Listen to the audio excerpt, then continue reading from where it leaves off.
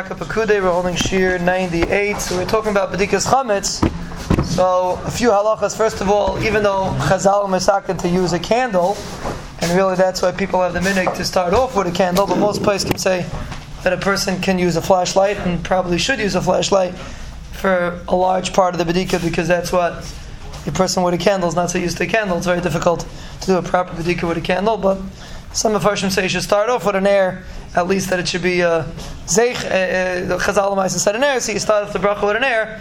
But really, Miyikar Adin, a flashlight is perfectly fine. Regarding turning off the lights, Paiskim say you're not mechuyev to turn off the lights. Moshe says even if the lights are on, if I care if the lights are on, so it's easier to check, and there's no problem.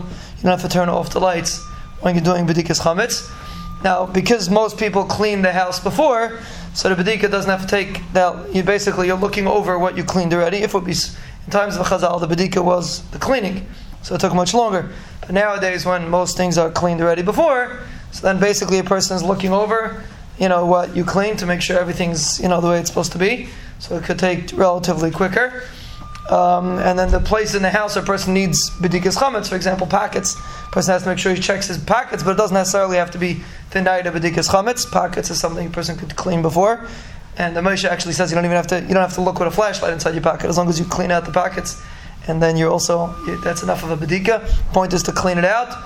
And every place would depend on a person has kids running around the house, so then you have to make sure to check the places where the kids can get to with their chametz, and not necessarily with Bedikas Chametz the night, but cleaning for Pesach also would depend. If you're in a place where there's kids, you'd be mechuyev to check in those places to make sure that it's clean, and then you have to have proper clean for chametz.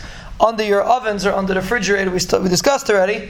But if a person moves it, which if it's easily movable, a person should try to move it, because some places can hold it that you do have to clean under it if it's movable easily.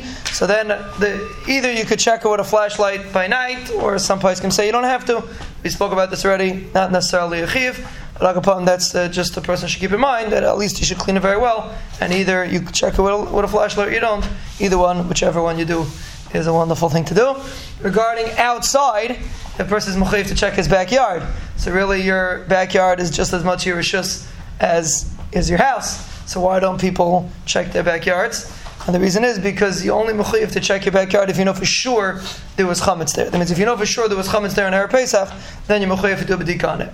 But if you don't know for sure there was chametz there, then we could assume that the animals and the birds, whatever is outside, eats up your things in your backyard, and that's the reason why you're not mechuyev to do a bedika in your backyard, a place where animals can get to. You could assume that they'll eat it up. As long as you don't know for sure that there's chametz there, you could assume that the animals will get there, and there's no problem. You don't have to do a bedika over there.